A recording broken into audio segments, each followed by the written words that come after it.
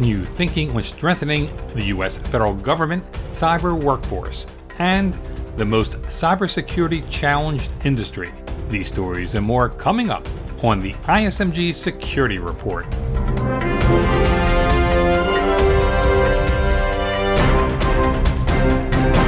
Hello, I'm Eric Chabrow.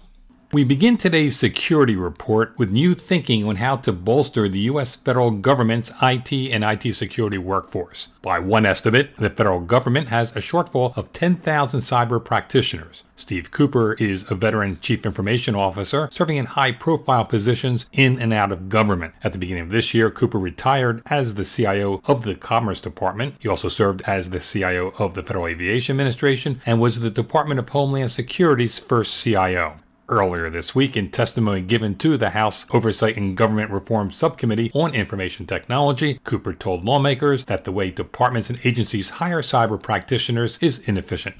The approach we're taking to hiring cyber talent is well-intended, but it gets in the way of actually filling an awful lot of these vacancies across the federal enterprise and retaining that talent. Appropriations bills require CIOs to spend that taxpayer dollars that have been approved within, in my example most recently, the Department of Commerce. What if I could pool some of that money with fellow CIOs most in need to do a couple things? First of all, why not use pooled hiring? Why do I have to end up competing with other CIOs? DHS is more sexy. DOD attracts a heck of a lot more people than the Department of Commerce. It's not a negative, it's just reality. And if we could kind of have a recruiting team, possibly GSA, possibly OPM, possibly DHS, let them do all the hiring for these folks. Go after the skill sets we need, and then take those people and deploy them to the highest risk. In his remarks, Cooper highlighted what he sees as three persistent cyber employment challenges that often fly under the radar: position descriptions, career growth, and filling vacant cybersecurity positions. A position description, or PD, is required before any recruiting action can occur. The current library of IT PDs within an agency or available from OPM do not adequately reflect the skills needed by today's workforce, much less what's coming at us in the next few years. Not having an up-to-date HR-approved PD caused delays of up to 6 months in the recruiting process. Cooper suggests the problem can be fixed by getting the Office of Personnel Management to create a position descriptions library of pre-approved current and emerging IT roles that would be available for use by any federal agency. As for career growth, Cooper wants the federal government to emulate the private sector by having positions available for individuals to be promoted to. I had some of my most qualified cyber employees leave my offices, either for industry or for another department, because we did not have open positions for which they could compete to be promoted at a time they were ready. My idea to fix this? Task OPM as the lead agency to create and standardize career ladders by role to allow inline promotions for qualified employees when they are ready for promotion.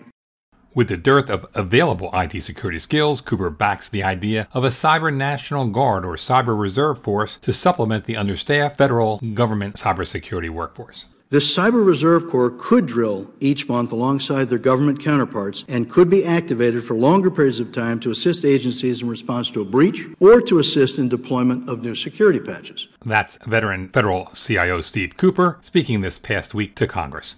Nowhere is cybersecurity challenge more acute today than in the healthcare industry. That bleak assessment comes from Terrence Rice. He's Chief Information Security Officer at the pharmaceutical giant Merck, and he testified this past week before a House panel on healthcare cybersecurity. Just the last few years, we've seen more than 100 million health records of American citizens breached in a couple of well-publicized incidents. We have seen how software vulnerabilities in insulin pumps and pacemakers can be exploited to cause potentially lethal attacks. And we have witnessed entire hospitals in the United States and the UK shutting down for multiple days to combat ransomware infections in critical systems. Unfortunately, I believe these incidents underrepresent the risk we are facing in the industry. Marianne Kolbasuk-McGee is executive editor of Healthcare Info Security, and she monitored the hearing held by the House Energy and Commerce Subcommittee on Oversight and Investigation. Welcome, Marianne.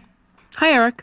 Is healthcare cybersecurity as dire as Rice described? and do the incidents he cited underrepresent the risk healthcare organizations face? I think Rice is correct in his assessment. For instance, we've seen incidents such as disruptive ransomware attacks on some healthcare providers that never get formally reported to regulators. There's no official public record to document or to learn from these incidents. Also, many healthcare businesses, especially the smaller doctor practices and clinics, lack the resources to deal effectively with all but the most basic security initiatives, and many of those efforts are driven by the compliance requirements of HIPAA. Finally, the mobility of patient data, as well as advances in healthcare technology, have opened up a whole new array of risk.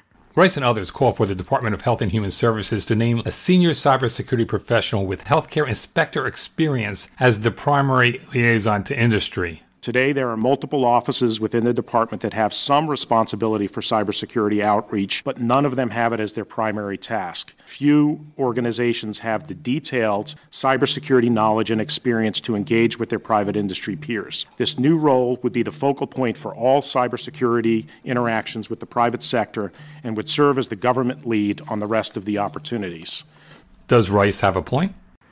Yeah, I do think he has a point. There are various leaders within HHS agencies who have responsibilities for pieces of cybersecurity-related issues in the healthcare sector. For instance, when it comes to the director of the Office for Civil Rights, that authority is focused mainly on enforcing the HIPAA privacy, security, and breach notification rules. However, a new position, let's call it the HHS Cyber Czar, who interfaces between HHS agencies and with the healthcare sector at large, could help shed light on healthcare cybersecurity challenges and possible remedies in the bigger picture. Let's see if this happens. Yeah, let's see. Thanks, Marianne. Thanks, Eric. You're listening to the ISMG Security Report on ISMG Radio. ISMG, your number one source for information security news. Worried about your privacy? Thinking about using a virtual private network? Before you do, listen to ISMG Security and Technology Editor Jeremy Kirk. There's always been compelling security arguments to use a VPN when connecting to the internet, but the case is stronger now that US ISPs no longer need their customers' permission to sell their web browsing history. As expected, President Donald Trump approved the repeal of the rules on April 3rd. His signature capped off weeks of bitter campaigning by privacy activists and web luminaries. But the move has arguably elevated awareness around VPNs, which have long been used by the tech-savvy.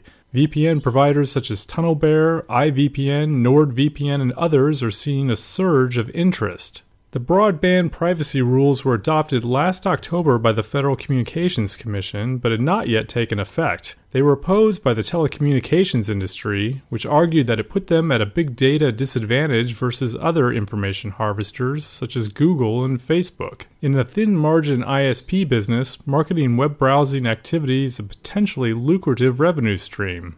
Under the rules, providers would have had to convince consumers to opt in. Now that barrier is erased. Gaining visibility into browsing traffic offers precise ways to deliver targeted ads based on a person's behavior. A VPN service encrypts data traffic from a person's computer to a data center. Websites see the IP address of the VPN's network rather than a person's real one. ISPs are completely blacked out. Of course, it does mean that the eggs have been transferred to another basket. The VPN provider will know what websites have been visited, but many VPN providers say they have no logging policies where browsing histories are not recorded. Selling that kind of information is also off the cards. But there are some trade-offs with using a VPN. The best and safest providers are usually subscription-based, which usually means a monthly fee. Using a VPN does slow down web browsing too. For instance, if I connect to a VPN's data center in Norway from Australia, it means that even if I'm going to a website based in Australia,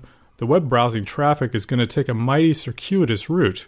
To reduce that lag, VPN providers try to establish points of presence in many countries so you can connect to one in the same country. Still, stopping web tracking is trying to push the tide with a broom. That doesn't mean you shouldn't try, but it's important to keep in mind how you're still tracked. Using services such as Facebook are optional, but of course you're logged in. Ad blocking software stops a lot of advertising-based web tracking, but increasingly it's impossible to view content on many websites now with one enabled. Unfortunately, this is the modern privacy landscape. For Information Security Media Group, I'm Jeremy Kirk.